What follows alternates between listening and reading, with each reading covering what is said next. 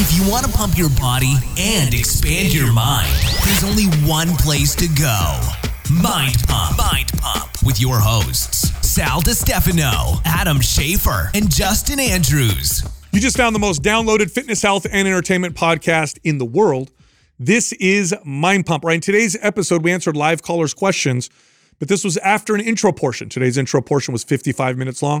This is where we talk about fitness, current events, family life, studies, and much more.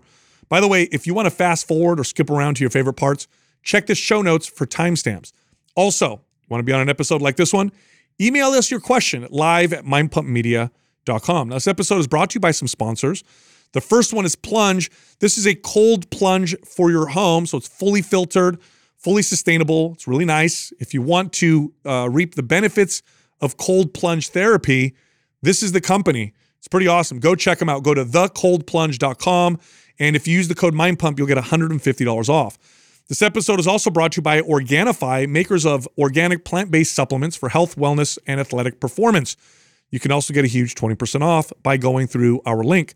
Go to Organifi.com/MindPump. Organifi spelled ORGANIFI. Use the code MindPump and get that 20% off that I just talked about. We're also running a sale on some of our correctional exercise, pain-relieving pro mobility workout programs. MAPS Prime is 50% off. MAPS Prime Pro is 50% off. And the Prime Bundle, which combines both and discounts them 30% off, you can take an additional 50% off. If you're interested, just go to mapsfitnessproducts.com and then use the code MAY50 for that 50% off discount. All right, here comes the show. T-shirt time! And it's T-shirt time. Oh, hell yeah, Doug. It's my favorite time. It is your favorite time. We have two winners this week, one for Apple Podcasts, one for Facebook. The Apple Podcast winner is Poopy Scoopy. And for Facebook, we have Corey Glasgow. Both of you are winners. Send the name I just read to iTunes at mindpumpmedia.com. Include your shirt size and your shipping address, and we'll get that shirt right out to you. Oftentimes, we get hung up on the physiological benefits of some of the things we do, when in fact, many, if not most of the benefits, simply come from the following: doing hard things. Doing things that are hard changes your relationship to struggle, to pain, and to challenge. And that will change everything for you. So do hard things for the simple fact that they're hard. Watch what happens. This right here, I'm going to sound like an old man, but this is real wisdom, real wisdom. And it's a lost art. As I, the deeper I get into this and the more I understand it, the more I understand people like my father and his father and my relatives, my older relatives who grew up very, very hard, and how they are just happy and joyful, and when they're doing really hard things, don't seem to like trip out. And then I do things that are like, a quarter of the challenge, and I'm like ready to kill myself. And really what it is that their relationship to these things is completely different. Changes your perspective. And it's because they did hard things all the time. Yeah. All the time. When he likes to tell me this story when I was a kid. When I was a kid, when your dad tells you stuff, you're like, whatever, Dad. The whole like I used to walk uphill 15 miles both ways type of deal. I love those stories. Yeah. He's like, when we were kids, obviously we had it much better off than he did. He grew up extremely poor. And, we'd get toys for Christmas and stuff. And then he'd do the whole lecture, and he's like, you know what I used to play with? They're like, what? And he goes, I used to play with sticks. Like, what? I used to play with sticks. He goes, I had one toy when I was a kid. Yeah. And I'm like, what was it? And he goes, he tells us over and over.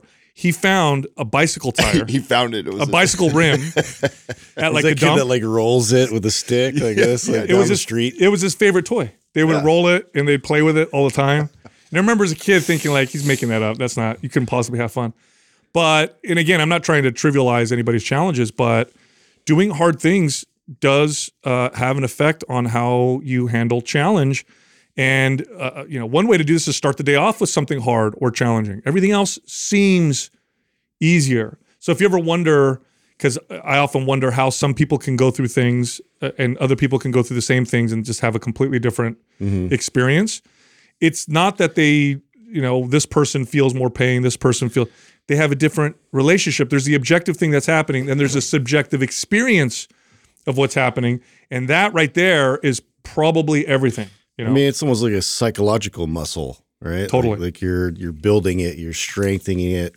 by introducing almost this hormetic stress, like just like little bits of really challenging things. So that way too, like you get something real and you don't completely go into shock and freak out and think that the world's ending. It's like, okay, I've navigated through some of these hard things before, and this is how I got to like pursue through this. Yeah. It was this way of thinking that shifted my perspective on my childhood. And it didn't happen for me until like my mid to late 20s. And I wish I remember if it was the therapy that I was going through or it was talking to a client. But I know I was like having to dig into like my old, like the way I grew up and everything, and then what led to today. And I remember the more I had to talk about it, the more I realized that like, oh man, because of the adversity as a kid, once I got to adulthood, the challenges, just like everybody has their struggles and challenges when you get into adulthood, seemed so trivial in comparison. Mm-hmm. And it made me realize like, oh, because I was forced to go through these hard things when I was younger, the adult things that I went through seemed, oh, this is not a big deal. Yeah. I've been through harder stuff that's way harder than that many more times. So this is like one little bump in the road. And I never, when I was going through that, I didn't realize I had that perspective. I gained that perspective unwillingly as a kid, but it served me so well as an adult. And so now like the way I frame my childhood is like, man, I'm so grateful. I wouldn't change anything about it. I'd rather go through that.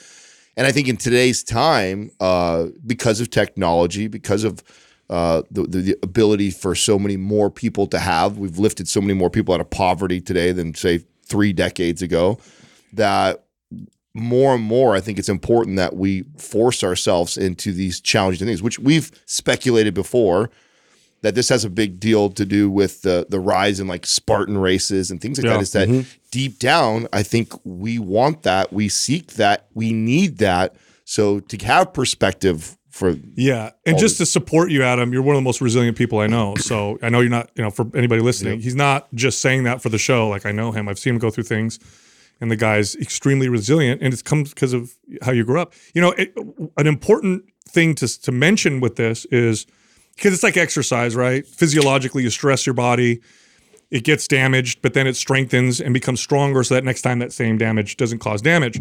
But you can over-apply damage and overcome your body's ability to adapt. So this can happen with challenge as well, because there's somebody listening right now that's like, oh no, I went through some trauma and it didn't make me stronger. If anything, it made me weaker. Well, there's always a right dose, and that dose is different from person to person. And as you progress, that dose can change. So you can definitely overcome your ability to grow and strengthen from hard things. Now, back to what you were saying about how modern society, and technology has kind of made things easy.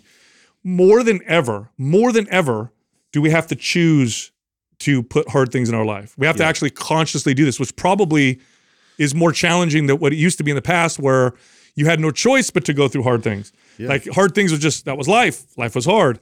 Now life is just easy. So you have to set an intention for your day. Like I have to seek out these things that make me uncomfortable. Otherwise, it's not even really going to present itself anymore.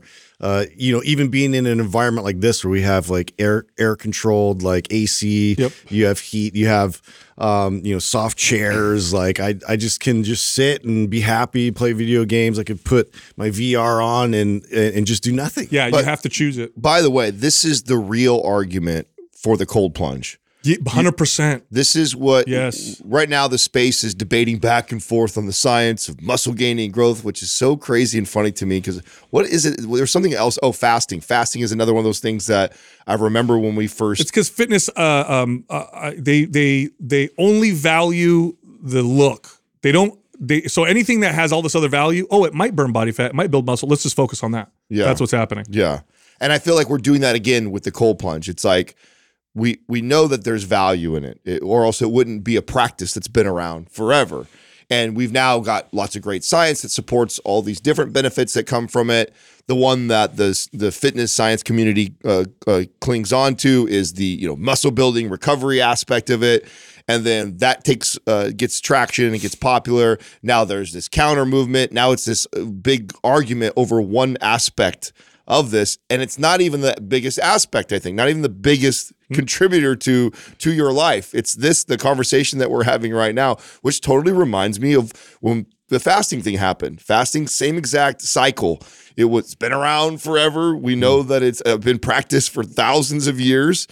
So we get some science to support the health benefits that support it. So what does the fitness community do? They glom on to just the science part of the potential fat loss and neurogenesis and all these things. Yep. And then it's like, and then you have the other people that counter like, oh, that's so splitting hairs and that's bullshit. And then they're all arguing over the wrong thing. No, listen, fasting is existed in every major religion that exists today. Every major religion has fasting in it. And it's lasted for thousands of years. Were they fasting to get leaner? I mean, we're talking thousands of years ago. Nobody was trying to get leaner. No. There was nobody was like, I need to lose some weight. Okay. Right. In fact, that was probably very high risk to do something silly like that. Yes. Yeah. Oh, you want to fast? Like you already kind of fasted last week because we didn't find any food. We may not. We're in famine. Yeah, we might not eat next week. Right. Cold plunge, like putting yourself into cold water. Do you think that they were doing that hundreds of years ago to speed up recovery or to produce more, catecholamines, build more muscle, norepinephrine? Do you think they were debating over the muscle gain? They didn't care about that. They cared about the real value. By the way, exercise and strength training went through a similar path. Strength training initially, nobody cared about the muscles and the look. That was the side effect. It was about the function. It was about feeling good. You read some of these old books that were, from the late 1800s, read about it. Nobody's talking about building bigger biceps or, it's all about more function, vitality, vigor, less pain, not feeling weak, not getting sick. And then, of course, what happens is people notice like, oh, this, Eugene Sandow, he kind of looks really good. Everybody starts worshiping the look. And then we value it for the side effect, for the effect that's not really the main thing. So going into a cold plunge, are there physiological benefits? Yes. There's lots of science now to support it. But here's the real benefit. It's not that I get in and I see catecholamine production and I see immune system boosting, all that. Here's the real value is every time I think about getting into the cold plunge, I don't want to. Eventually, I get over that. If I keep practicing it, I get comfortable. Because let me tell you something right now. I'll say this with 100% certainty. Nobody who cold plunges, you don't all of a sudden don't get freezing cold and it doesn't shock you. It always does. It's hard every time. Yeah. The difference is you develop this resilience and this relationship with it. Mindset. Where I have to like talk myself into it, but I could see how practicing it every day at some point, I'm just going to do it. And then, God, is that going to have carryover to the rest of my life? 100%. You better believe it. So if you view your practices with this kind of understanding, even eating healthy is this way. There's definitely value and enjoyment of eating, but there's also the value and enjoyment of not eating the hyperpalatable stuff and enjoyment of eating food because of its other benefits. And by the way, we talk about all the time. That's how you get to this intuitive, balanced eating for the rest of your life. When you go through that challenge and when you understand it that way, now you start to not only get the real value, but all those like silly side effects that the fitness industry worships, like sculpted abs and you look great and you're sexy and your muscles, that all happens anyway. That's all going to happen anyway. Yeah, and I think in our space, we've been so focused on the body in terms of building and, displaying strength and displaying the benefits of that, and we haven't really dived into building up your mental strength and being able to be resilient, and especially in today's world, I just look at it as like you're reinforcing and fortifying this house before an impending storm comes, right? Like you need to be thoughtful in that regard in terms of being able to keep mentally strong and when facing challenges. Yeah. So I'll ask you, Justin, because you played at a pretty high level of football. So, and it's like this for like boxing, for example.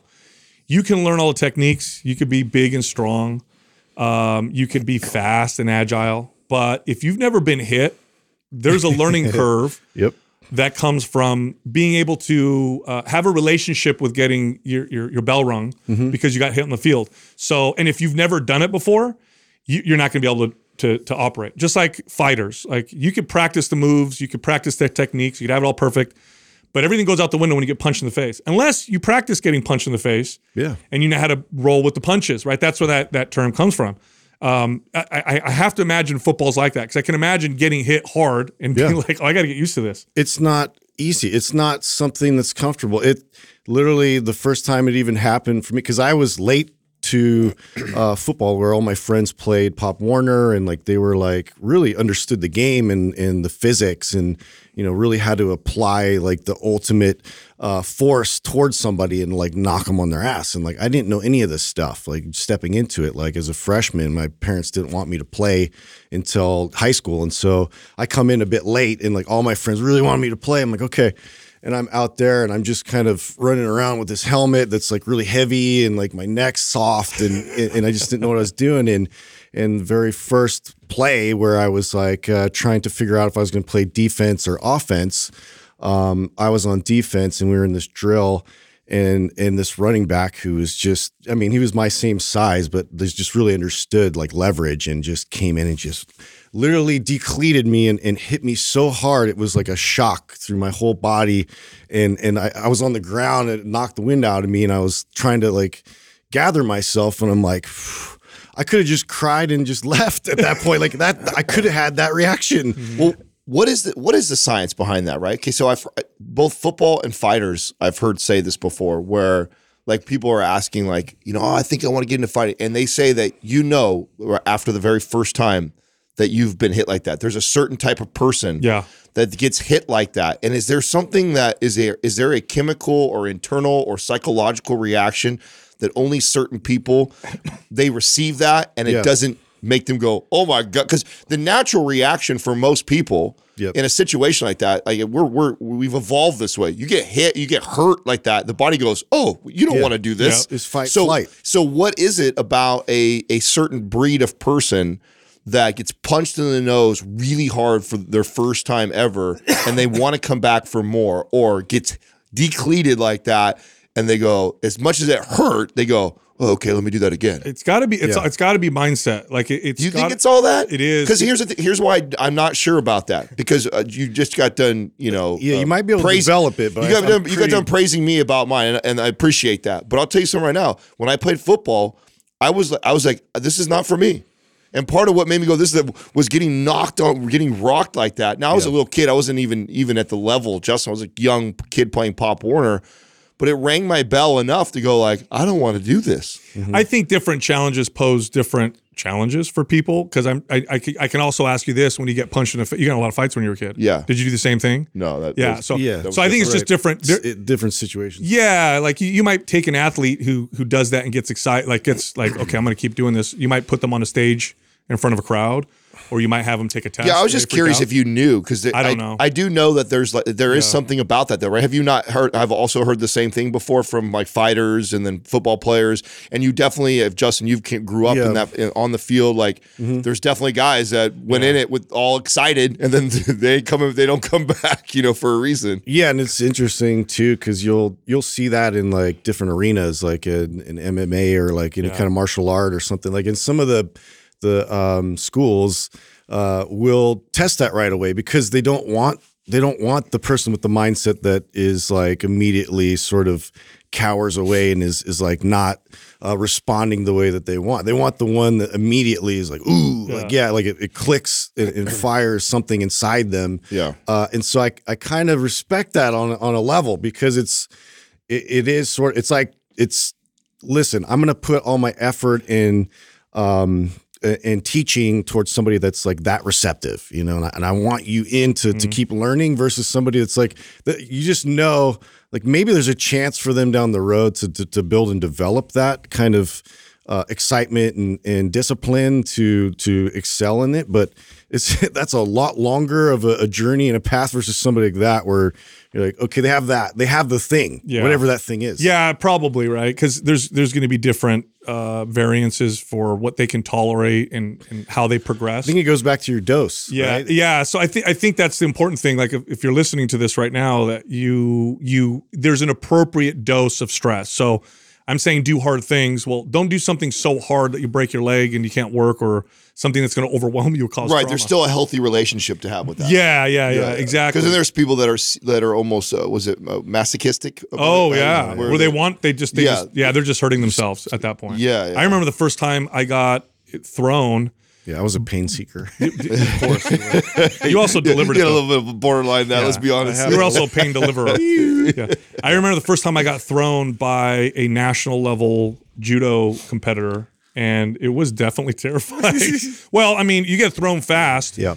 The world spins very quick, and then you hit Was the it a ground hip toss? real hard. I mean, what did he throw me with first? No, he threw me with a taiotoshi, which is a side throw. And if you get it right, the dude turns over very quick. So it was like, boom. And I remember going, okay, Wow. Yeah, I got to sit here for a couple minutes to catch myself. But I mean, the whole point with this is that there's value in simply choosing to do hard things for the simple fact that it's hard, not just all the other stuff. So like, okay, you brought up cold plunge, Adam. Here's why I like the cold plunge so much. Let's say you're a busy individual. You got a family, you work a lot. You're like, okay, I hear this whole like practice hard things. Like, how do I squeeze this into my day? How do I make this happen? Well, you could actually do this now. They make it real convenient. We work with a company called Plunge, where you could buy a plunge. It's filtered. It takes care of itself. Okay. So you have it in your house, and 2 minutes.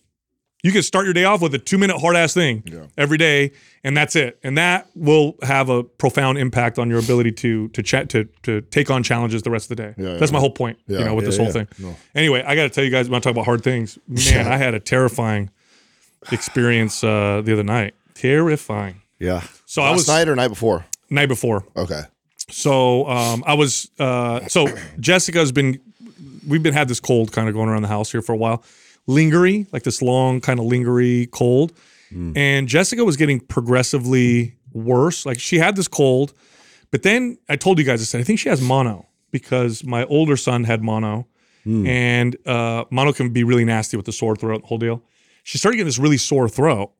And so I'm like, I think she's got mono. This is going to kind of suck, but whatever. Well, anyway, it got little by little progressively worse. And the day before, she was like, my throat is so like swollen, and she started developing this like cough where she would get this like these fits where she would just cough and couldn't catch her breath. I'm like, oh man, this really sucks. I was supposed to go to LA to do some podcasts the day after. So I'm like, okay, well, I think she's okay type of deal. She's just, not feeling well. Well, anyway, was it like 1 a.m.? So I'm downstairs sleeping on the couch because she feeds the baby in the middle of the night. And I wanted to get some sleep before I went to LA. And 1 a.m., I hear her coming, like I hear her gasping for air coming down the stairs. And I'm like, oh, wow. What's going on? What's going on? And she couldn't catch her breath. I thought, we're going to have to go to the ER. She's like. She's super swollen, coughing, had like almost no voice, to the point where like I'm trying to talk to you, can't hear anything. And you start to get a little panic, and we're trying to calm down. What do we do? And, she finally started to kind of like be able to breathe a little bit, and, and then it kind of got a little bit better. And I'm like, this is like scary. Like, is it allergic reaction? Is this, anaphylactic shock? And we're watching, and I got the Benadryl ready. Well, anyway, we were able to kind of make it through the night. Next day, we try to make an appointment with a doctor. They're like, oh, you can come next week. Like, no, we need to come in now. So they're like, well, what are your symptoms? We tell them, like, go to urgent care. We go to urgent care, and they run like all these different tests. They do mono, COVID, strep throat, whooping cough. So the nurse heard her cough. Mm-hmm. She tested for whooping cough. I'm like, well, wow, this is a 19th century. Yeah. Yeah. Okay. I hope it's not that, because we got babies at home. But they're like, well, just to be sure, but low chance. Anyway, everything came back negative, and the doctor said basically that, and I had no idea. So what do you guys know about laryngitis? Oh, I just knew that like it made it so you couldn't really talk. That was like literally all I know. Yeah. I'm like, that's not a big deal. You lose your voice a little bit. I get that all the time when I do lots of speaking engagements. That's it. That's my extent. You can get, so I read up on this because this might be what happened. It's induced by virus or bacterial infection. She doesn't have a bacterial infection, so it's viral. Did you guys know that laryngitis can get so bad that someone will have to get intubated in the hospital where they literally have to like put a tube down your throat so you can breathe. Wow. It could get so swollen, and there's a part of the throat that could get swollen that will block the windpipe to make you not be able to breathe. Yeah. And scary, dude. on the high end, you get coughing fits and you start to get real swollen. And so that's probably where she's at. So like right now, so last night, we're sleeping outside the room because she coughs all night, wakes up the baby. She can't sleep. She literally will start to doze off and wake herself up choking and coughing. Ugh. And then we're doing like the humidifier, doing all the natural stuff to keep her from whatever. Doctor wrote us a prescription for some strong ass narcotic cough medicine that we're kind of waiting on because otherwise she can't breastfeed the baby. So we're like, let's see what happens. I had no idea. Promethazine or whatever, is that what that is? Oh, I don't remember the name of it, but I think it's the one people take to get high. I don't know. Yeah, that's what that is. Is it? Comes in a little brown bottle. Yeah, well, we didn't get it because she's super like, no, I'm breastfeeding. But man, talk about like we're at urgent care. We're taking the baby because we had to leave the toddler at home with nanny, and on the way there, she's like, and she'll cough so much that she'll lose her breath. And then she'll regain herself and then do it again and then regain herself. I'm like, this is scary, dude. So crazy. Yeah. When I hear this story about you, I can't help but think, I always talk about your greatest strength is your greatest weakness, right? Yeah.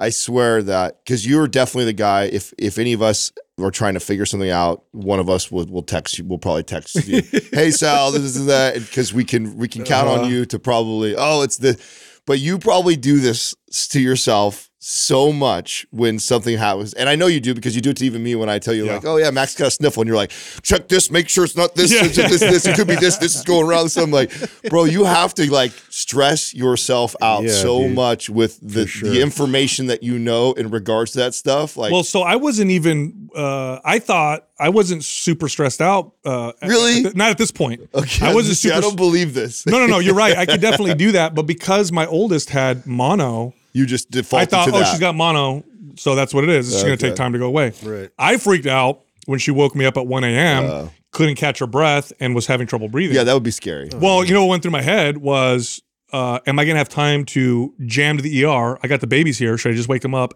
or do like now? This is the Sal thing. Okay. How do you do tracheotomy? Like if she loses her ability to breathe, am I gonna have to cut through her? You're already thinking about slitting her throat, watching videos. Like, okay, so that's how crazy you are.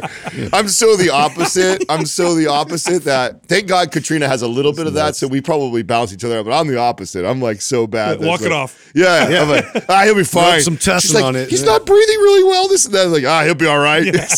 Open the kids are resilient. That's what I say. His leg's broken. Walk it off. It'll grow back. I'm so bad. But I mean, if I think or Jessica, it was the breathing thing that freaked me out. Are you and Jessica though alike in that area? Because you could probably do that to each other. Is she more like you or is she more like me? No, we actually balance each other out. If one of us goes in that direction, the other person tends to calm the other person down, which is kind of cool. Okay. It's usually me going in that direction though.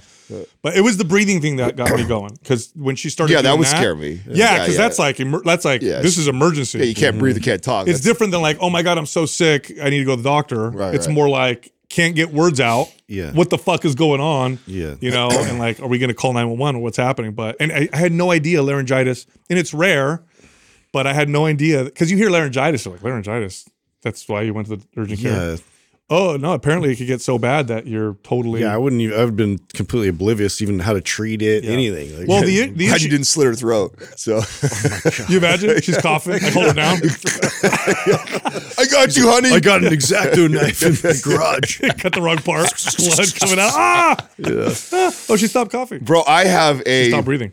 I have a crazy, embarrassing, and weird, all the above story. You poop your pants again? No, listen to this. Okay. So I got to set the table for the audience because you guys know, like, and I've shared stories before. Okay, remember when we went to the fitness convention a long time ago when we first were starting to come up, and I thought the girls wanted to take a photo with me. Oh yeah, remember that? Yeah. Remember how embarrassing? Remember how embarrassing that was? So awesome. So for the audience, we're gonna tell the story. Okay. For the audience that hasn't been listening for that long. Favorites. when we first, and this is like year 2, we were pretty new, but we were starting, we were getting in the top 25 of new podcasts and things like that. And we were getting some traction. Every once in a while, being recognized places. So like, it was the beginning of the growth, I felt like right? we were cockier back then. Oh, even God, than now, for sure. I'm way more humble. Our self-belief is always higher than It's our like, actual. wow. Yeah. So we were all in the heat of that. We're at a fitness convention, so we're already in our little bubble. So a group of these young, cute girls come over to me and, hey, can we take a picture? They come up to me, and I think they want me to take a. And I'm like, yeah, sure. Can I add to this? The look Adam had on his face. Hold on. They go because also you were at the tail end of like physique competition. Yeah, so I'm all jacked. And sometimes you would get recognized for that. Yeah. So these girls are like, "Can I take a picture?" And they hand, and they come up to Adam, and Adam looks at us like, "Oh, here we go." Yeah. Oh yeah. They want to take, Pulled my beer. yeah, they want to take a picture. Yeah. They want to take a picture with me, but Yeah. Well, here we go again. Anyways, the girls hand me the phone. They don't know who the fuck I am. They just want me to take a picture of their group of girls, right? So that was embarrassing, but also very good for me to have experienced that early on because I always seem to come from this angle. And so I think going forward up until last night, I haven't had one of these moments again. So I'm at the Warrior game again, Katrina and I.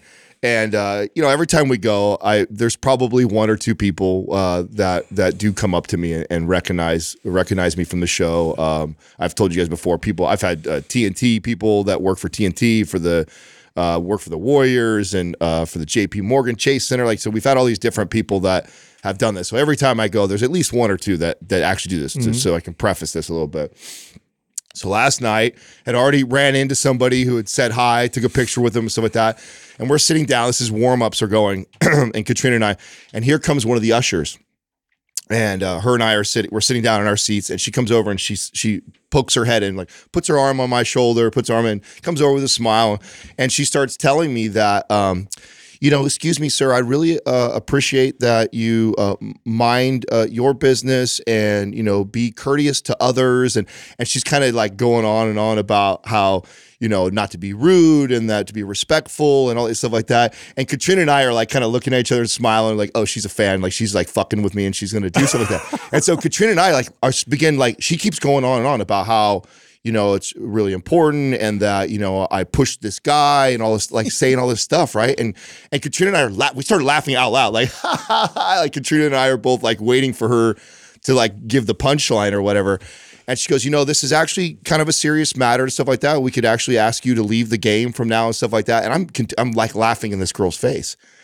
And it like finally, like she doesn't stop. And Katrina goes, are you serious?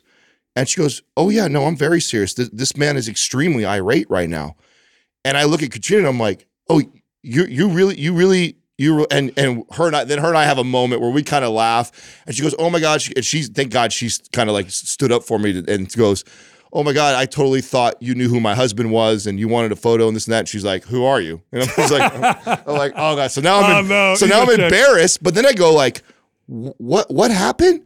So supposedly I pushed some guy as I was walking through the tunnel who's like some veteran who's sitting down courtside also. And he complained to the usher, pointed me out. The guy in the red hat just shoved me. And supposedly he was irate. Now, the craziest part about this. What? The craziest part was like, I cannot recall. So I asked the lady, I said, could you point him out so I could apologize? Well, it was obviously an accident. Yeah. I was like, I said, please tell me who it is so I could go say I'm sorry. She's like, no, he's really irate. I don't want to make a big scene about it. So that I just want, please. And I'm like, ma'am, I literally have no idea what you were talking about right now. And then she leaves, right? And so Katrina's like, what'd you do? And I'm like, honey, I literally have no fucking idea. Now, granted, when you walk through these tunnels, there's thousands of people. There was probably 2 different people that I like, wedge between and I put my hand on their back. Yeah. But when I do that, it's normally like You can't really get small easy. You have to walk like this. Okay. And the reason why I bring this up, just the other day on the podcast, you brought up my height and being a big guy and stuff like that. This is what I fucking don't like. Yeah. Like, here's an example of, and I remember Katrina was just like, oh my God, my husband literally is like the sweetest man ever. He would never do that. Like, that's not him. And, please let him know so he can go apologize. I was like, man, I'll go say I'm sorry right now. Like, I would never want to do that, especially some veteran old guy or something, I guess. I don't know. And I guess I shoved him according to Shouldering old guys, dude. And it was. Did you get a chance to say that's sorry crazy. to him? Just No, in case? they wouldn't tell me who it was. Oh, because they didn't know if you might retaliate or something. Yeah, I mean, I don't think after she saw the way we acted and everything like that, that I wasn't angry at all. I was really just perplexed by. That's so weird. Yeah, and I racked my brain. I said there was two situations just now when I walked to the tunnel. I said one, there's a one of the guys that I know that is a regular there. He sits courtside and stuff like that. Same dude, Edward. Everybody knows him. Like if you sit down there and you're a season ticket holder, all the ushers know who you are and stuff like that. So I go, oh, was it Edward? Was it his friend? And she goes, no, it wasn't Edward. And I'm like, I don't, because when he was standing and he was talking to some older guy, and they were in the tunnel way as I came through, and the ushers, I'm walking up, and the usher walks over to him and asks him to move out of the way because they're like standing in the center. And I slapped him on the back and like grabbed him, hey, get out of the way, because I knew who he was. And he like looked startled, and he looked up and he recognized me, and he, oh hey, and then I just kept walking. So you think maybe his friend, maybe his friend, and maybe he didn't communicate to his friend that, oh, I know that guy, and I did come off kind of abrasive at that moment, and so maybe it was that guy. And then the only other person was somebody, like I said, I was coming in to cut into the court, and I just like I turned myself sideways and put my hand on somebody's butt. But I'm telling you right now, there was no nudge, there was not even pressure. It was like it come off almost like too soft. Like it was not. Maybe that's what it was. Was it a little? Yeah. Maybe, Was it a low back? Maybe it was lower on his back. Was it a Kyle Kingsbury back touch? But she was even the way she said to me, she's like, it's because she realized how sorry I was, and that she's like, it's 2023, and people get offended really easy. So she was cool about it eventually, but it was like, I was so embarrassed because I told Katrina and I totally thought like we were laughing at her. She's like kept talking. And we're like, we're like waiting for the. So in her head, she's like, this dickhead. Is wow. Yeah. And so, but then we're like, oh my God, I'm so sorry. And thank God I had Katrina to like, because I could have been laughing myself, and then she'd been, this guy's a prick, but she was too. I hear what you're saying. You're a tall guy, kind of a big guy, sleeve tattoo, you got your hat on, your goatee. Like somebody, if they think that already, they're going to look at you and think, oh, he's a dick, or he's being aggressive or whatever. Right. Yeah, I get what you're saying. I mean, it was so crazy. This is when people think appearances don't matter. They do, man. They do. If you present yourself a particular way, then people have a filter, and that's just life. It sucks because you shouldn't judge a book by its cover. I believe that. So but that's just life, dude. Yeah. So there's actually a really good book called How Emotions Are Made. It was actually one of my favorites. It's a bit of a deep. I remember that was like a year or two. Yeah, it's actually a few years ago, and I've talked about it on the podcast a long time ago. It's a Nobel-winning prize psychologist that wrote the book, and really, really good. I believe it is, if I'm getting the same people right. But it talks about that, like even like the way we quickly default to like someone being racist, because they act a certain way. Like for example, you've heard of people like, oh, when I see this Mexican guy or this black guy walking, I cross the street, and someone, oh, that's so racist to do that. And they actually talk about that in the book. That's like, listen, if your brain has had a situation where, and it's great, we'll talk to Adam Smith today about stuff like this, where you have had an encounter, a bad encounter. Anybody that looks like that. It's right. Yeah. It's not like it's your brain naturally. It's not like something that you are innately racist because that your brain is trying to protect you because it knows that creates data points. Yeah, that's right. It's like the last 3 times this a Mexican guy with a beanie on that are in his 20s saw you, he either caused trouble or talked shit to you. Somebody with a neck tattoo. I'm like, right. Yeah, and like, so the brain already associates with that, and it's there to protect you to default. And so sometimes it's just a natural reaction to do that, not because you're inherently like, oh, I hate Mexicans or black people. Yeah. It's like, no, it's just like that's how the brain works. Yeah, there's and there's lots of factors that can factor into that. Like media can make you start to believe certain stereotypes because you see them on the TV or you see them on the news. But like, to use a less controversial example, this is when you get women hating men and women that hate men that hate women and women that hate men. Like a woman who may have gotten assaulted or had 3 or 4 terrible relationships, all of a sudden all men are dogs. All men, yeah. Or a guy. This happens to guys quite a bit. Well, they'll get cheated on 2 times, and then all of a sudden they're like, women, rejected constantly. Yeah, like they're only good for this, and I never would trust a woman. They're the greatest light. And you hear guys talk like this sometimes, and you had some bad experiences. Your brain generalizes automatically. Yeah. It's got to be a constant check. Yeah. But on the other side, that's like we can't deny nature. And what I mean by that is to like this is just everybody operates this way. Everybody's brain does. This is why I'm excited about. I'm alluding to us getting to interview Adam Smith because he's an evolutionary psychologist, and that's the type of stuff that they study and research. Is that there's still a part of us that has this kind of animal instinct to do things that has been built into us for a reason, and so. And it's not to justify those behaviors; it's to understand it. It's just like, listen, it's very natural. It was put in there for a reason to protect us, to survive, to get to where we're at. So to think just because we've evolved so much, we haven't evolved that much in the last 100 years. We think that like we're so different than what we were just 500 years. But in the grand scheme of time, how long we've been our here, bodies are the same. Yeah, the same. You take someone 1,000 years ago, put them today, naked, nothing else. You can't tell that they're from 1,000 years ago. It's a modern person. It's all the same. Right. It's the denying that they exist is a problem. Mm-hmm. Then that's also the problem where they exist. Therefore, this is how we should be. That's also a problem. Right. It's really what it is acknowledging that they exist, and then how do we work around that, and how do we become better? Mm-hmm. That's it. Because, for example, it's our human nature, animal instinct. We just talked about doing the hard thing. It's our nature to do the easy thing. Mm-hmm. Always do the easy thing. So either A, we deny that exists. Let's see how far that takes you. Yeah. Or we say, oh, this exists, therefore this is the way I should be. Yeah. No, it's like this exists. These are why I have these drivers, but I can evolve beyond that, and it takes conscious effort and work. To deny that also, too, it could be massively beneficial for you in a crisis situation would be, I'm trying to think of the word, but like to deny that would just be like not true. Like it's something that too like will help you survive, will help you get out of like crazy, but also too you have to acknowledge it so that you don't apply it to things that aren't really a crisis. You'd be naive to do that. Yeah. Yeah. I'll tell you what, for people watching who are like newlyweds, let's just say, one of the most valuable things that you could do as a man or a woman is obviously you want to understand your partner. That's most important because they're an individual.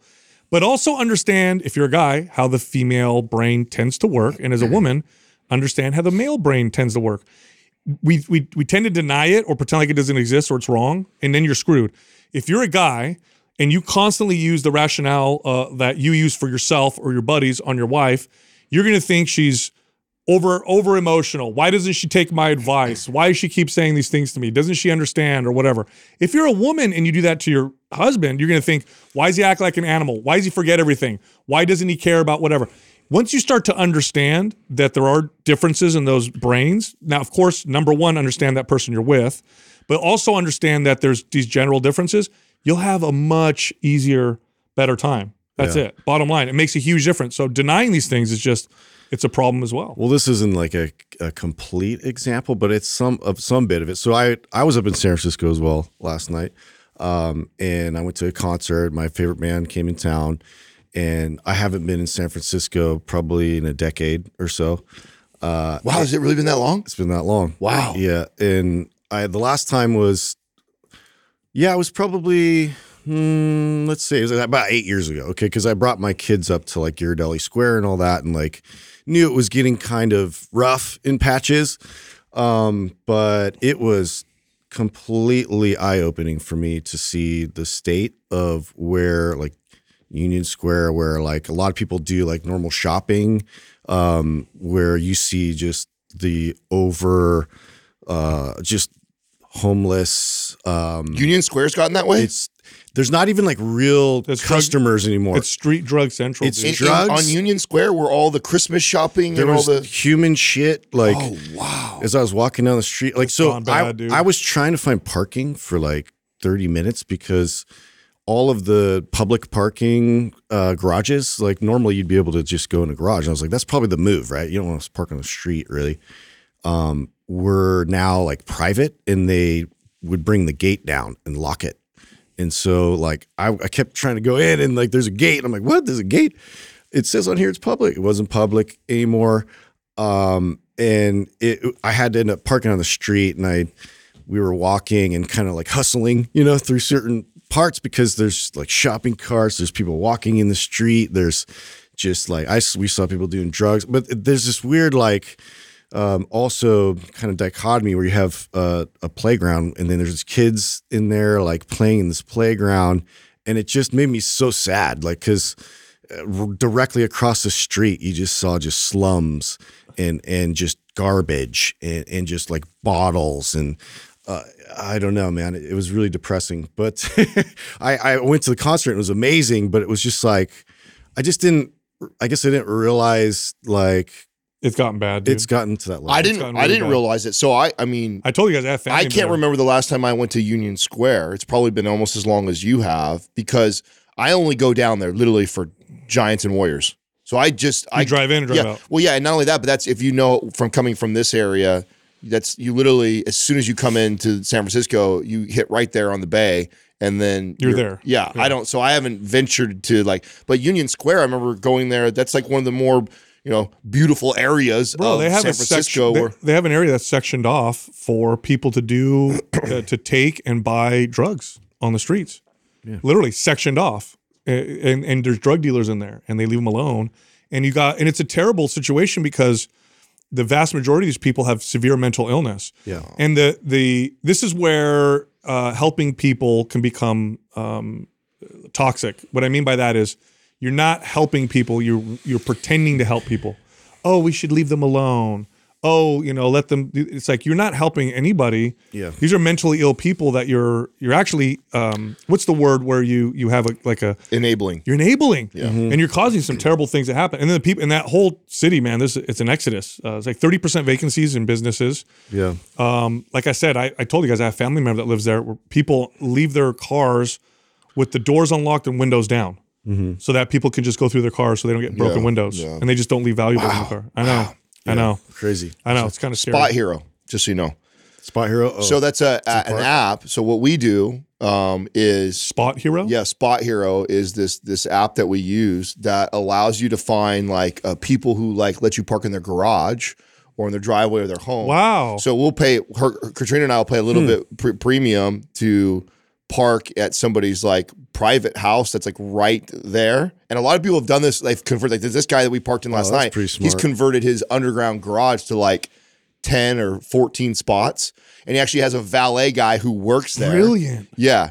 And yeah, making $150 a spot or whatever we're there for like 5 hours or whatever, right? For the game and stuff like that. So you park at that place. There's like, he has his own little valet thing. He parks and it's gated. So whenever there's games, he's making a killing. Oh yeah. I figured it was making like 2,000 something a night every time there was a game or an event. Yeah, pretty. Upstairs is his house, and he's converted his whole lower level of his house into a parking garage.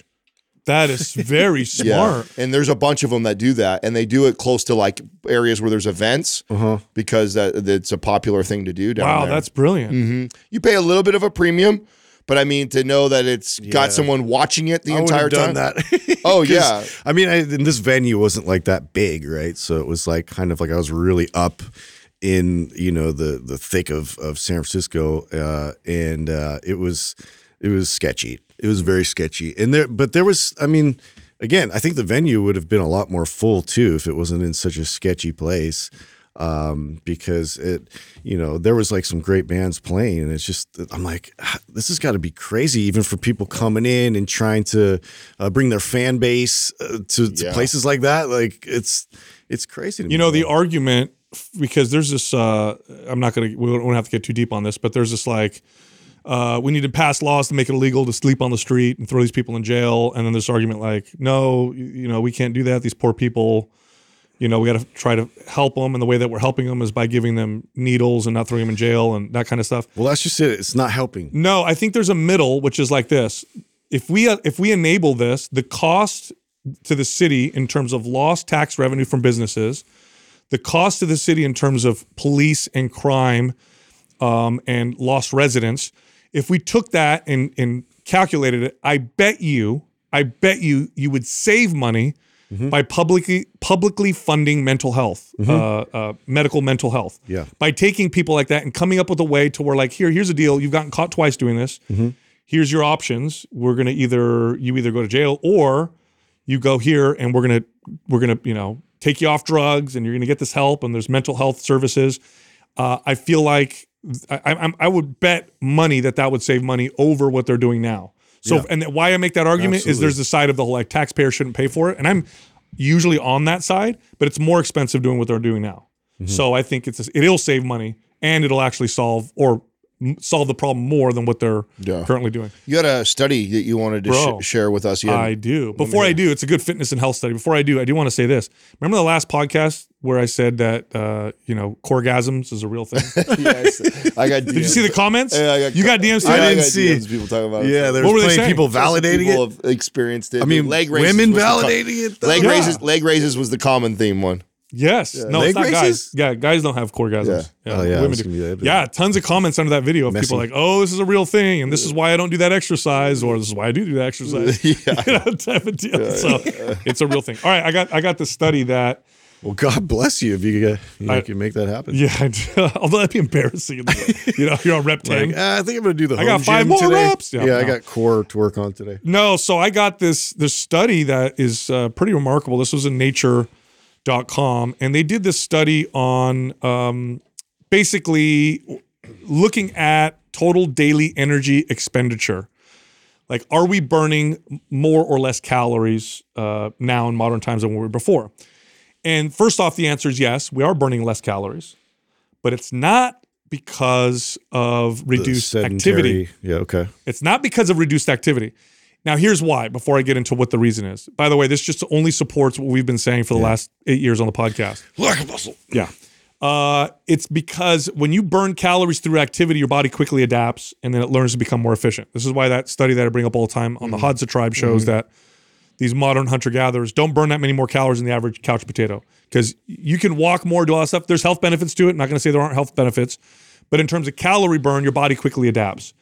So what they found in the study was it's not because of reduced activity, because of the adaptation process, but rather because people have a declining basal expenditure, meaning less muscle. So the main reason why people are burning less calories today is not because they're moving less. It's because they got less muscle. Lack of muscle is one of the biggest contributors to what's happening with our health right now. When you have less muscle, you have less machinery to support with calories. Hormones organize themselves differently. You have worse insulin sensitivity.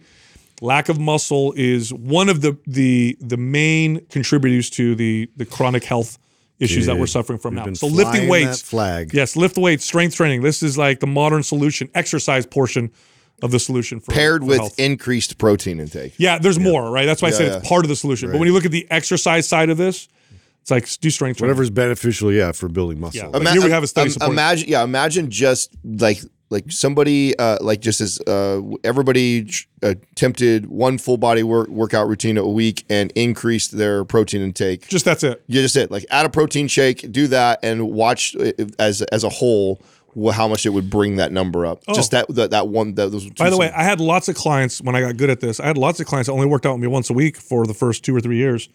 And of course, there were other changes that they made. But that once a week of strength training had some pretty significant impacts on their metabolisms. Just once a week. It's an area that I think we did a really poor job. I'm guilty of it too, of not actually celebrating even that, like making that seem like it's nothing still. Yeah. Right? Because I was a young athlete trainer guy in my early 20s.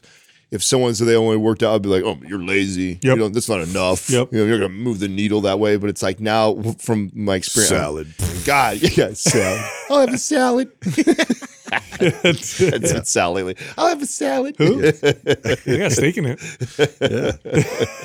I'm trying to cut, bro. I'm trying to cut down a little Hey, bit. speaking of protein, today we have Organifi as our shout out. Oh, I got something to mention on that. By the way. tell me. Yeah. No, along those lines, I keep seeing these carnivore advocates talk about the they call them toxins that you find in plants. So the argument goes, Phytotoxins. the argument goes, plants, they can't run, they don't have claws or teeth, so their defense mechanism is producing compounds that make you not feel good or make you sick. This is how they evolved to prevent themselves from being eaten, unless it's fruit. Fruit wants to be eaten because it's got seeds in it, but everything else don't eat. And here's why you shouldn't eat vegetables and plants.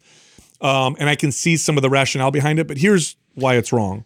First off, most of us cook or process our plants. What I mean by process is like you take wheat, you don't eat wheat off the stalk, that'll fuck anybody up, but you grind the hell out of it. And unless you have a gluten intolerance, then you can consume it. People have been consuming wheat for thousands of years. Same thing with other plants and vegetables.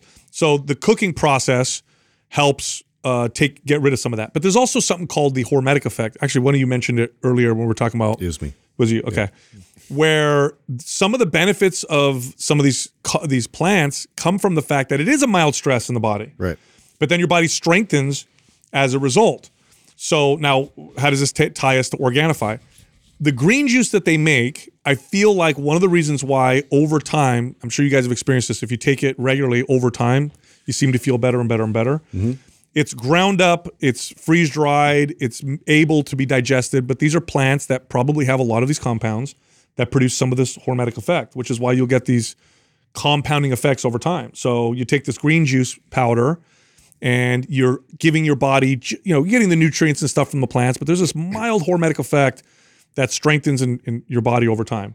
Now, I will back up and say that whole foods are always the best choice when it comes to this kind of stuff. But this is convenient, and like if you're lacking vegetables in your diet and plants and you want to benefit from some of the benefits that you get from them, then this would be a good option. I would say that paired with the fact that it has ashwagandha in there has to be why people report back so much positive. I mean, that's their number one seller is their green juice, by right? far. Yeah, it's been that way for reoccurring sales too, like or should I say purchases? People keep coming back for more and more. All right, I got a great shout out for today.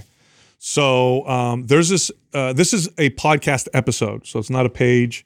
It's not a That's a good shout. I like that. This is a specific episode that I listened to. That it's the only podcast. I'm gonna pull it up because I want to make sure I say the guy's name right. It's the only single episode of a podcast that I've listened to over and over and over again. That's how impactful it was. The title of it, it's a Word on Fire. So Word on Fire it's a religious podcast, but they'll have guests come on there and talk about other things. And they had a guy named Chris Stefanik on, and he talked about joy. And wow, what a powerful, listen to this. If you're going through challenges in your life, you don't have to be Christian to benefit from it. So you can actually take some of that out. Just hear the wisdom in there. And it's absolutely brilliant. He gives us one example, this analogy of he says that joy is deeper and much more, it's deeper and it sticks around even though you get emotions that come and go, which you can't control. So he uses the example of, he's a body surfer, and he goes, when I see a big wave coming, I dive down deep and grab the sand. He goes, it's real calm down there, even though above me is a bunch of turmoil. So he says joy is something that you have all the time, whether it's challenge, sadness, whatever. The joy is much deeper than that. And he goes into this whole talk about it. It's really, really cool. Good. It's Word on Fire, episode 377, How to Live with Joy with Chris Stefanik. Interesting. Check that one out. Great. Hey, look, if you're interested in health and you're a parent, then you probably want your kids to be healthy as well. Well, these days it gets harder and harder to make sure your kid gets all their micronutrient needs, vitamins and minerals, especially if they're picky eaters. The problem is vitamin and mineral supplements for kids are typically just like gummy candies. They're just full of sugar and not very many nutrients. Well, there's a new company that we started working with called Hiya Health that doesn't do this, right? So zero sugar, zero gummy junk. It's actually well-dosed and appropriate for children. So it's a multivitamin for kids that's not candy. Go check them out and get a discount. Go to hiyahealth.com/mindpump. Hiya is spelled Hiya, and get 50% off your first order with that link. All right, back to the show. Our first caller is Kate from Canada. Hi, Kate. How can we help you? Hi, everyone. Thank you so much for all what you're doing. Just wanted to say that you're not just great trainers, but you're just amazing people. Oh, thank you. I would say thank you to Adam for being such optimistic about our future. It brings me hope too. And thank you so much, Sal and Justin, for all your controversial topics, which are not controversial anymore. We are discussing them at home too. All right. Love it. You got it. So I'm 35, just started weightlifting, on phase 3 of starter. And I have a problem with my shoulders because I have joints hypermobility. So it's difficult, really hard for me to keep them on where they should be. So it can be pop up easily. My problem is mostly with arms and shoulders when I'm doing anything with involve extra weight with my arms. It hurts. And I really sometimes feel it's gonna pop up. especially when it's like my hand goes like out like that. Mm-hmm. So I'm trying to do this way because then it's going to be easier, but I'm not sure how right it is, doing wrong. And I was thinking to start anabolic, but I'm not sure if I'm going to be able because of my shoulders. Should I just run starter second time? You would be okay running starter again. That wouldn't be a problem. You can also start in pre-phase of anabolic. Also think symmetry would be good for him. But there's two pieces of advice that I think are going to do that will be really good for you. One is, and what I've worked with people with hypermobility, shoulder joints are quite common, so are the hips. Slow your reps down. That's number one. Number two, shorten your range of motion. So don't try to do your full range of motion, but make it a little bit shorter. And then the third thing I'm going to say is isometrics are going to be your best friend. Beautiful. So That's why I like symmetry. Yeah, a great exercise for you for like shoulders would be to hold the dumbbell straight up over your head and create tension, or hold it right where you feel like it might be a little unstable, but then just hold the weight there and create tension, or create tension at the bottom position where you're supporting it with the muscle. Isometrics are going to be excellent for someone like you because, and this is just where you hold the weight in a position and connect to the feeling of tension. That's going to help you create stability quite a bit. That by far is that'll be the most valuable thing that I tell you right now, is to utilize isometrics in your daily training, because that's going to help a lot with that stability. Do you think, like, because each phase has different repetition, like sometimes it's up to 8, sometimes up to 12. Is it better for me lower the weight and have more repetition? The idea is to follow the program the way it's laid out. So if we have it with lower reps, the idea is that you increase weight, and then when it has higher reps, you lower the weight. So you want to follow the program the way it's laid out and not change it and necessarily modify it. Where I would modify it for you is, especially when we're doing shoulder stuff, is I would actually do that kind of isometric pause in every exercise that's with my shoulders. So if you have a shoulder press exercise, I would, pause at the bottom for a second or two, press, pause at the top for a second or two, and then come down. And so I would create these isometric holds in every exercise that we, even like a lateral raise, we'd raise, I'd have you hold and then come down. And so you would have to do a little bit lighter weight in order to follow the rep count to do that. But all shoulder exercises, I would have you do that one modification. But in the program, when we have you move from 8 to 10 reps to then 15 to 20 reps, you want to follow the programming the way it's laid out. Yeah, I mean, I think that's the greatest advice is the isometrics. It's from those different positions, from the rack position, from out wide, and then overhead. And two, you can also like work on that as well with a cable. So let's say, you're able to then have it on a top position. And so it's also like you're pulling down and just holding and isometrically squeezing that weight in place. Same thing out wide, same thing overhead, just so you get that contrast and you get that connectivity there where your shoulder is really just trying to focus on creating that kind of tension to be able to brace and keep everything in place. Yeah, I mean, there's a way to intensify that if it gets to a point where you're pretty good and you're pretty solid with that, where if you have access to a kettlebell, I just love having, those same positions with a bottoms up position. So it really intensifies the stability where it's going to be pulling you left to right in rotation. So it's going to challenge you a lot in terms of like balance and control. So you can go light with that because it really is like an incredible challenge to be able to hold that. But yeah. I mean, other than that, like just, working your way through that with the mobility rotational type exercises that you can apply, just really focus on slow, controlled, creating tension. Every incremental movement with that, you're just squeezing and trying to connect to that muscle tension. Yeah, you're with the reps. I mean, it's always going to be appropriate weight. So if you did good technique and control for 15 reps, and then the program says you got to do 8 reps, you still want to have good technique and control. You just add weight that allows you to do that appropriately. That's all. So it doesn't mean you go crazy with the weight. It's always appropriate weight. Okay, so low reps aren't going to be inherently more dangerous for you than higher reps. In fact, I can sometimes make an argument that higher reps can sometimes become a little bit more risky for somebody with hypermobility. In fact, when I trained people with hypermobility, I would train quite often in the low rep ranges, and we wouldn't max out, but I would just have them learn how to create lots of tension. But your best friend, Kate, is going to be isometrics. Okay. So take your exercise. Adam gave great advice. Stop the rep, where you feel a little instability, create tension, squeeze, try and make it feel stable, and then complete the rep. If you need to go lighter to do so, that's great. There's nothing wrong with that. But isometrics are what's going to help you create the stability more than anything. So I would definitely place an emphasis on those for the shoulder exercises. Great. Thank you so much. It's just like discouraging because squat, I kind of progressed well, but with arms, I cannot progress at all. Well, let me ask you this. You maybe aren't adding weight to the dumbbells, but do you feel more stable with the exercise in your shoulders?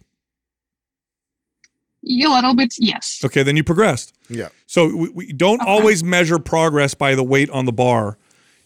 Progress comes in many different ways, and sometimes it's just, I can do it now, or I feel better now, or I feel safe now. Okay. That's also progress. So, and nobody progresses. There's nobody whose entire body progresses exactly the same way. Everybody has areas that progress more with weight than others, or you got to focus on stability more than other areas. That's normal. So don't beat yourself up over that. Perfect. Thank you so much for your answers today. No problem, Kate. Right. Thank you very much. Have a good day. You too. We need to isometrics is so underutilized. I don't think people really realize the value. We've been championing it for a while. I mean, it's hard to convey, how effective they are and how important they are.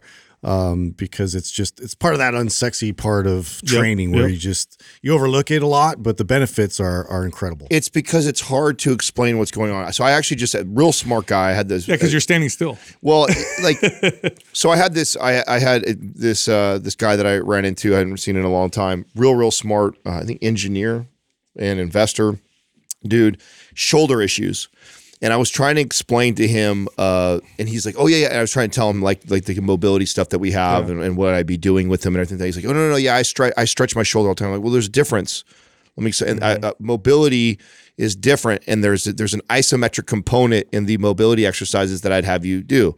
Oh, and he kept like cutting me off, and I'm like, no, let me explain what's going on and why. And he's just like, oh yeah, well I get this cortisol. I'm like, stop. It's just that it's for the average person, it's hard to communicate. And this is what I explained to him. It's like your humor. You have to understand your humerus is like floating, right? In there, it's not like the shoulder and the hip are like the most complex joints in our body. The shoulder even has a scapula involved and all kinds of capable of the most range of motion. Right, so it has this ability to do, and what it's doing when you have someone like that, it's hypermobile. It's like all over the place. And so what we're doing with isometrics is we're trying to get all those muscles that are around the shoulder to wake up and fire, and to help stabilize it and keep it more stable in there, so it's not all over the place.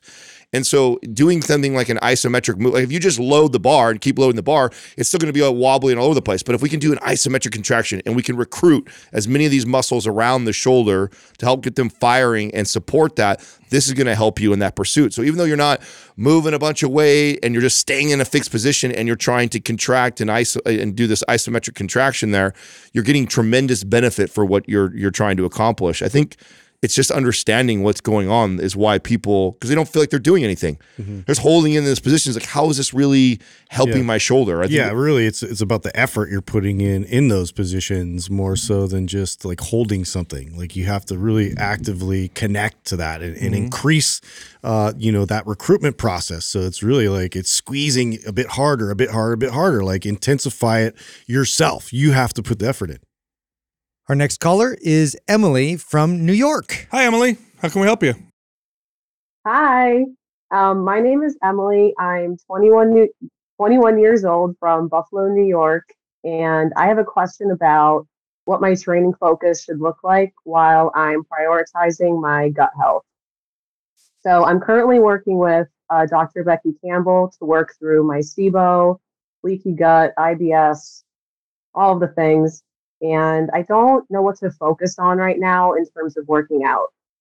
I've been really frustrated the past 2 years with my lack of progression in the big 3 lifts. And I didn't realize until I was listening to you guys that it was probably my gut health kind of holding me back. And I finally accepted earlier this year that I probably should step away from the intensity of chasing PRs all the time. And so I decided to focus on other things like my pistol squat, progressing single leg RDLs, working on my hip mobility, just some other things instead. That being said, my primary goal is to get back to training heavy because I really love that. And I still want to put on muscle. So how soon is too soon for me to focus on this again? And like what other skills should I work on in the meantime to best set myself up for success when I go back to training heavy?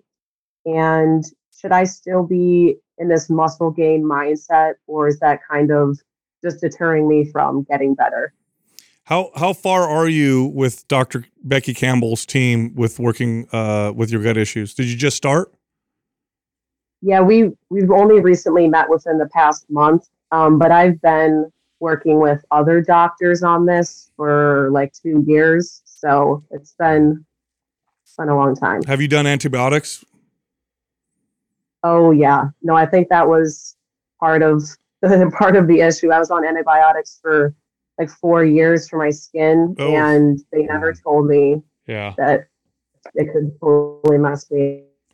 Okay. Yeah. Well, you're young, so you're going to bounce real quick. But how big of a role do you think stress plays with your gut issues? Because I see in your question that you're going to school for neuroscience. Yeah. No, I'm about to graduate in like 4 days. So okay. I'm a senior in college. And then are you gonna keep going? Are you gonna go for master's, PhD, or are you done? I'm taking a gap year or two to get more clinical hours, and then I'm going to go back to school to be a PA. So hopefully to work in functional medicine, but under a DO doctor. Okay, so you got some stress on you. Yeah. I try my best to manage it. I love to walk. That really helps me. And I started doing breath work in the morning, and that helps, but it's hard to not be stressed out. Yeah, I think. Okay, so here's what I'm gonna say. You're working with Dr. Becky Campbell. She's one of the best in the business. You just started working with her, so there's a process of killing off the bad bacteria, rebuilding up good bacteria. Then there's a process of healing, which takes a little while. That places a large stress on the body, and if you're already stressed, exercising with a goal of progressing in performance is probably not a good idea. So I would treat exercise right now as a way to just make yourself feel good. Yeah, recuperative. So like 2 days a week of full body strength training would be great. Now, what probably is going to happen, and I wouldn't rest your hat on this, but what might happen is you'll actually progress just from taking a little break. But I would go 2 days a week full body, and the rest of the time I would work on just mobility and just feeling good. That's all I would do. Walking, yoga, more recuperative. Yeah. Manage that stress bucket a little bit better. It's a really hard question to answer because it's so individualized based off of how fast and how well you progress with Becky Campbell. Now, the one thing that I would caution, and this is actually no different than somebody who just tore an Achilles or the MCL or ACL and you start rehabbing. The tendency that we have is we start rehabbing, we start feeling better, and then we start wanting to push our limits, and then we have this massive setback. We see the same thing with gut health. Yeah. Somebody starts working with a functional practitioner, they start making good food choices, they're starting to feel really good, and then they start chasing the PRs again, and then they have this big setback again. And so you're just going to have to really listen to your body and be careful of being tempted to want to push as soon as you feel a little bit better. I would just slowly inch my way up in that direction before I throttle down. And or if you start to inch your way up and you start noticing little setbacks, listen to your body and go back the other direction versus trying to force your way through it just because you feel a little bit better. So I'm so glad you said that, Adam. That's such a big point because you through the treatment process or through this process, you will feel better. You'll start to absorb nutrients better. And you're going to feel strong, but the healing process hasn't been completed yet. So what Adam said is extremely important. If you continue to work with Dr. Becky Campbell's team, they will, through testing, be able to advise you and tell you you're doing too much when it comes to exercise or stress. So I would ask for their feedback as well. Hey, I feel like I can do more What do you think? What do my tests say? Well, your cortisol's a little high, inflammation's still high. I think we should back off. Or yeah, everything looks good. Go ahead and inch it up a little bit. So I would definitely use their discretion in terms of how hard you should go. But I mean, generally speaking, MAPS Anabolic, the 2-day week version would be perfect. I would do that, and then the rest of the time work on mobility and just being generally active. And I don't think you're going to see your body backslide at all. So if you're worried about like, oh my God, I'm gonna lose muscle and gain body fat, what will probably happen is you'll probably actually move forward a little bit through that. So yeah, that's the silver lining when you're able to actually go through the healing process, like how much better your body operates and functions, and will allow you to throttle up a bit more in terms of like force production. So it'll all come back. It's just you got to give your body that adequate time to really heal itself. Yeah. Did you test for SIBO with Dr. Becky Campbell, so they were able to positively identify that that's what you got going on? Yeah, I tested positive over the summer, and then I tested positive in the winter, and then we just ran another test. So it's been present for a while. Okay. With SIBO and SIFO, which is related, is that you'll see that you'll get rid of it, but then there's a process of continuing to work where it doesn't come back because the reoccurrence rate's so high because I think people celebrate too quickly. Mm-hmm. That was me. That was me too. Yeah. So it's a longer process than people realize. But the hard part is in the beginning. Once you figure it out and how to treat it and work with it, then you'll see a lot of progress. But then don't lay off the throttle and be like, oh, like that's what I would do. Like, oh, I feel better. Let me go eat all these things that I know used to bother me. Let me not do the protocol anymore. And then boom, I'd get a reoccurrence again. And just over and over again. So I forgot who it was we had on the show. It was the functional medicine practitioner that worked with they're usually like it's like a 2-year. He said it's like a year or two. Yeah. Year or two sometimes, process. That doesn't mean you don't get better faster. You do. It's just there's still that after care that you need to do. Considering that was Will Cole. Dr. Will Cole. Right. Did you listen to that episode? I've been listening for like a year and a half, so probably. Okay, cool. It was in there. All right, good. Well, you're on the right track if you're working with the right people. So I think, do you have MAPS Anabolic? I don't have anabolic, but I was wondering, would MAPS Performance be too much if I did 2 of those days? No, that's perfectly fine. Do you have MAPS Performance? I don't have that. All right, I'm going to send you anabolic and performance, so you take your pick, okay? Yeah, either one would be good for you for sure. Thank you guys so much. You got it. Thanks. Go ahead.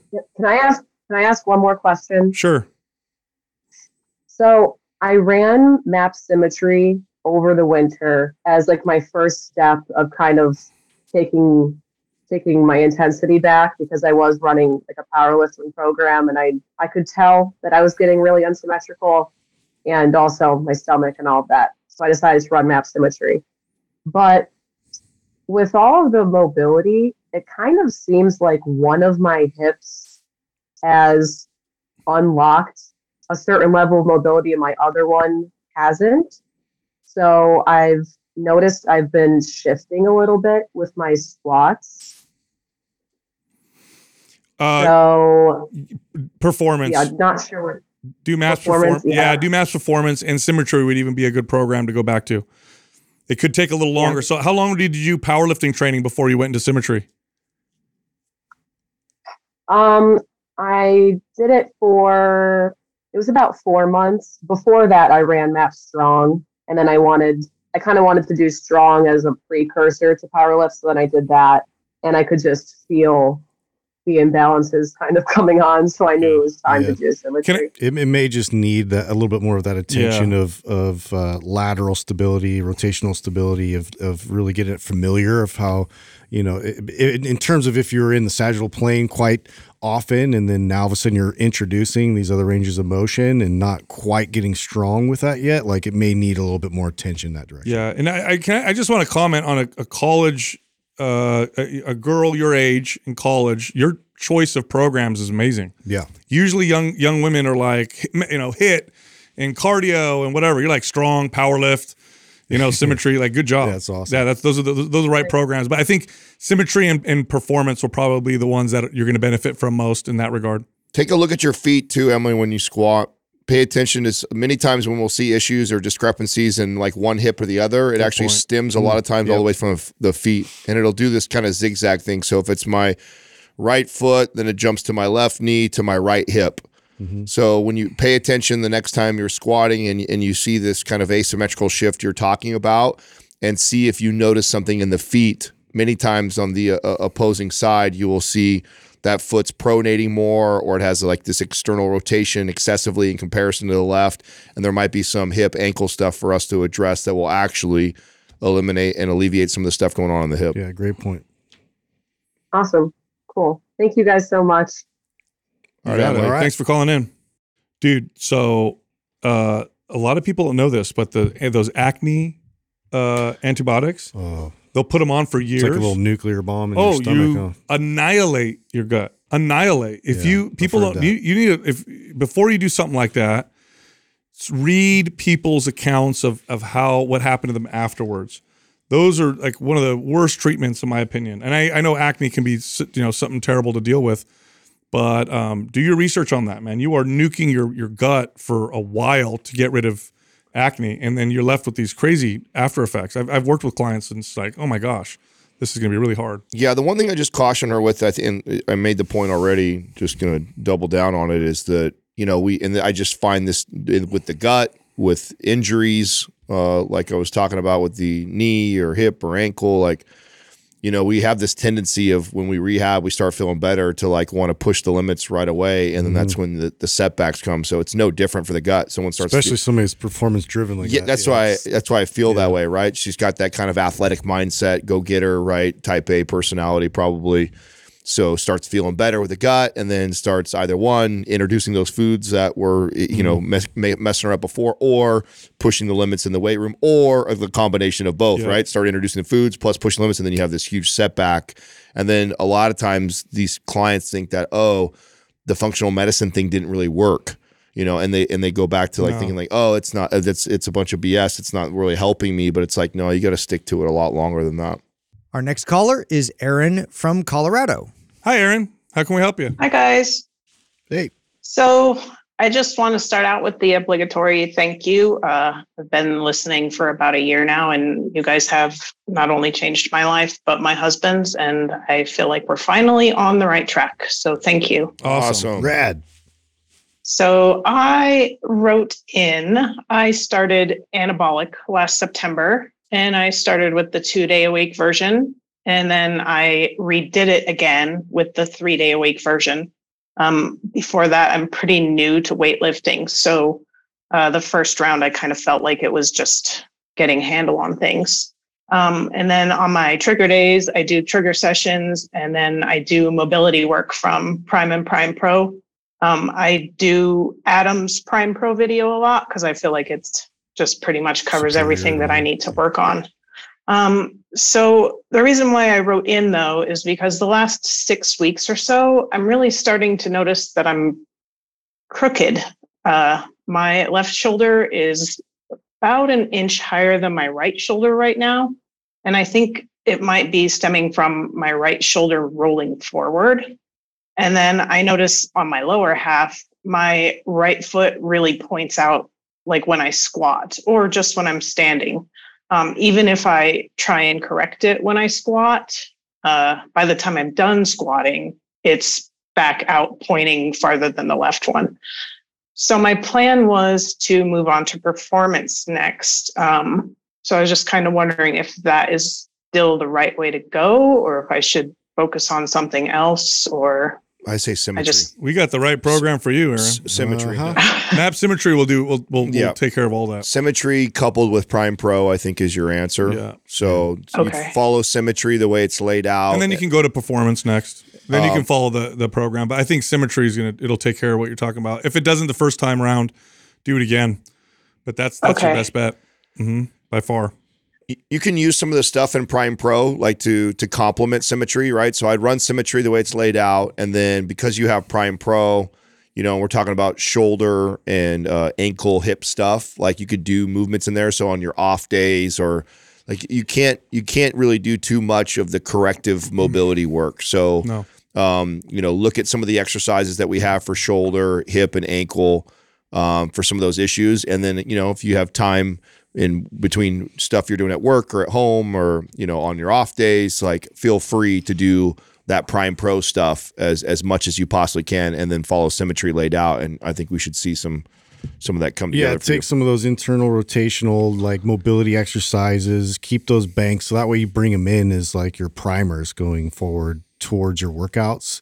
And I know like Performance will kind of highlight that a bit too with, some rubber bands and things to be able to kind of get that connectivity established, first thing. So that way too, you're going to perform at your highest throughout your workout. Do you know what he means by that, Aaron? What he meant by that? Like take your shoulder, adductions, shoulder, hip, and like ankle, from Prime Pro that you like the best, or that you could take from the video I did. That's fine. Also, 90. So take those movements, and those become like staple movements you do before you do any workout in Symmetry. So that's how you would start. You start by doing some of those. That's your warm up. That's your warm up every time before you work out, and then you go into the Symmetry program. So and then of course, if you got more time to do it throughout the day, do it even more. But at least before you go to lift, start every workout first with those, 3 main mobility movements to address those areas. It's just like anything else. We're teaching the body to respond appropriately. So it takes a lot of reps. And so to do a lot of reps with like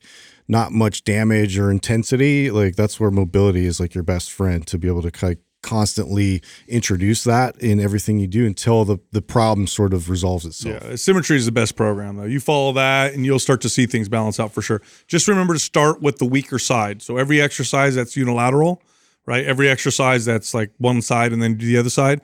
Start with the weaker side and then let that weaker side dictate the weight and the reps for the stronger side. Even if it feels easy for the stronger side, follow the weaker side. That'll balance you out. Okay, so is Symmetry like anabolic where it has like trigger days too, or no? Symmetry is a different program. So just follow it as it's laid out. You don't need to add anything to it. The only thing you could add is what I was saying about the warm ups with the warm ups. Yeah, the warm ups. You can do that on off days as much as you can. We're just getting better connectivity. We're working on mobility, range of motion there. So the more you do that, the better off you're going to be. So that is if you have time, or you got, I got a free day today, go do your Prime Pro work. Do more of that. Have you said you're kind of new to strength training. Is this your first time ever doing strength training? Yeah. Before this, I did the Dirty Beach Body program. So it was mostly just light dumbbell work. Sure. So this is, by the way, don't feel bad. Okay. This is why this is part of the reason, not all the reason, but this is part of the reason why there's so much value in working with a really good trainer or coach, because what you're noticing is very normal. If I take anybody who's never done strength training and have them progress through the big lifts, which are all bilateral, meaning both arms, both legs, you will see imbalances between the right and left because we start out that way. And so a good trainer is able to spot that and work on them as you're continuing to progress. So don't feel bad. This is expected. Not only that, this is why we created Symmetry. I think you should commend yourself already. The fact that you had the awareness to have Prime and have Prime Pro, and you're asking a question like this. Yeah. So a lot of people just keep going. Just keep on going and just ignore that there's this imbalance from one side to the other. The fact that you're aware of it, already working towards it, want to know how to program around it is a great sign you're going to move in the right direction. So I love hearing that. Yep. Thank you. You got it. We're sending that to you, okay? Awesome. Thank you guys so much. You got it. Thanks, Aaron. Thank you. Take care.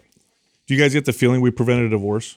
I think she's like, now we're back. We're on the right track. Between that and the Oolers, All right. I feel like we have a lot of success we're keeping marriages together. Yeah. I tell you, just for anybody listening, there really is nothing more valuable than having a really good coach or trainer train you, because everybody's body responds a little differently. I would, like all of us in this room would have seen this before it became obvious to her. Now, for the average person, when it becomes an obvious discrepancy, there were signs that were already there way before. They just didn't necessarily notice them. Right. And a good trainer would stop it before it progressed into something that, the average person can notice. I do want to point out, though, that is the difference between a good trainer and a great trainer, though, right? That's there. right. It's like you could see this before it becomes a problem. I mean, that when I think of the first 5 to 10 years versus the back 5 to 10 years, this is the big difference. Is I as a trainer, in my early career, it was all around, what's your goal? I want to look a certain way. I want to lose weight. I want to build muscle, macros, and intensity pushing. These things didn't become issues until they became big issues. Yes, and so versus the more experienced trainer is, let me see you move, and then I see how they move, and immediately I'm already addressing this type of stuff. Right. So I mean, definitely, if you can find a trainer that is experienced like this, they're worth their weight in gold. Our next caller is Marco from Italy. Marco, how's it going? How can we help you? Yeah, wrapping it. Hey guys, buongiorno, Sal. Hey, how's it going? Good. How are you? We're doing good. What can we do for you? Yeah, my question is about MOPS programs and fasting. So I'm a great fan of fasting, mainly for the spiritual benefits. I'm a little bit of a freak. I spent the last few years studying Taoist practices and meditation, but I love working out as well. And so I was wondering, since I started recently anabolic for the first time, and I feel my metabolism is way higher, way stronger, I'm eating way more, and it feels great. I'm stronger. I still would like to introduce some, 2-3 days fasting once in a while, like once every month or every other month. Would you suggest not doing that or reducing that, since one of the purposes of the program is that of increasing metabolism? No, I love this. You're fine. If you go back far enough, Sal was on this kick for a while where he was fasting every month on a 2 to 72 hour fast. Yeah, 2 to 3 day fast. Yeah, once a month. Once a month he would do this. And I remember. And there's tremendous benefit, especially since for the purposes that you're doing it. You don't have this weird relationship with food. And it's not going to slow your metabolism down. No, it's not going to slow your metabolism down. It's not going to hurt your gains even. In fact, I think I would time it so that this is how I do, especially if you're at the spiritual practice, right? So the 3 days you decide to fast, this would be a more recuperative week. I'd also make that my deload week. So you'd have this, you bring back the intensity a little bit on your weight training. You'd focus on meditation, your spiritual or even practices. do no weight training. Yeah, or none. That's what I mean by that should be your deload week. So deload that week or really scale it back. And I mean, I would think of that this is my week of working inward for a week. And that's going to be the focus, eating no food. And then meditating, things like that. And then when I come out of it, I'm back to refeeding and training hard. I bet you'd see tremendous strength gains, great things for metabolism, all positive. Health will be positive. Everything will work out well. I think that's perfect advice right there. Marco, that's amazing. I have a question for you. Because I know you're in Italy right now, so I need to ask you this question. What does your mom think about when you fast? How do you tell this to your mom? What is her reaction when you tell her, no, Mom, I'm not going to eat for the next 3 days? She throws something at you. Look, this is even funnier. I'm back at my mom's for a few months, and she's fasting with me. And she's coming to the gym with me now. So she's working out. Wow. Awesome. She's a kid. Yeah. My grandma would kill me, probably. Good for you. What part of Italy are you in? Near Genoa, right at the frontier with France on the coast. Oh, good, gorgeous. Yeah, I mean, on those days you fast, I mean, the goal is, as you said, spiritual, mental. The exercise I would do on those days is walking. I would spend time outside, stretching, yoga, that kind of stuff. And then when you're done with the fast, get back to your strength training. I mean, you did that once a month, you would get great. There would be no problems at all. Fantastic. Because I just finished phase 1 and I just wanted to fast so bad. I did it. And I thought, put it between phase 1 and phase 2 or at the end of the whole program. Because they last a month, each phase, more or less. Yeah. 3-4 weeks. Marco, thank you. By the way, I just got today the t-shirt and the hat. Oh, it's amazing. Looks good on you. You look good. Marco, do you have MAPS Anabolic Advanced? No, I don't. Okay, I'm going to send that to you because in MAPS Anabolic Advanced, there's a week of deload in between each phase. That would be a perfect time for you to do a fast. Thank you. Thank you very much. Yes. You got it. And one last thing. Of course, everybody says thank you for everything. But especially, I want to say thank you. And I heard it on the podcast as well that was released, I think, yesterday or 2 days ago. You guys are, all of you, a great example for us young men of fatherhood, of manliness, with, in my opinion, at least, a great balance between strength and determination and all these very masculine qualities, and being vulnerable, being humble. It's great to have people like you to look up to. Thank you very much. Thank you very much, Marco. I appreciate that. Yeah, that's a nice compliment. Thank you. All right. Keep up the good work. Thank you. All right, Marco. Marco. You too. Thank you. We definitely are the most humble people I know. Where's he coming up with that? We're the first place humble.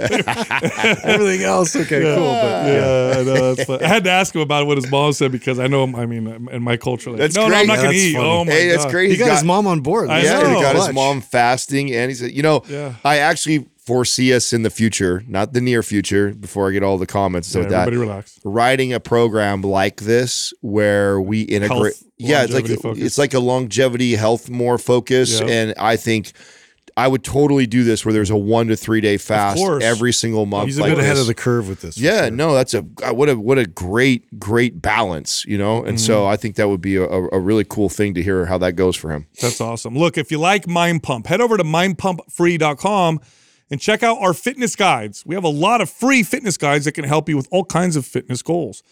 Also, come join us on Instagram. Find Justin at Mind Pump Justin. Find me at Mind Pump DeStefano. And find Adam at Mind Pump Adam. Thank you for listening to Mind Pump.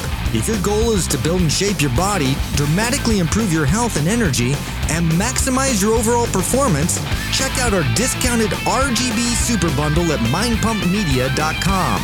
The RGB Super Bundle includes MAPS Anabolic, MAPS Performance, and MAPS Aesthetic. 9 months of phased expert exercise programming designed by Sal, Adam, and Justin to systematically transform the way your body looks, feels, and performs. With detailed workout blueprints and over 200 videos, the RGB Super Bundle is like having Sal, Adam, and Justin as your own personal trainers, but at a fraction of the price. The RGB Super Bundle has a full 30-day money-back guarantee, and you can get it now plus other valuable free resources at mindpumpmedia.com. If you enjoy this show, please share the love by leaving us a 5-star rating and review on iTunes and by introducing Mind Pump to your friends and family. We thank you for your support, and until next time, this is Mind Pump.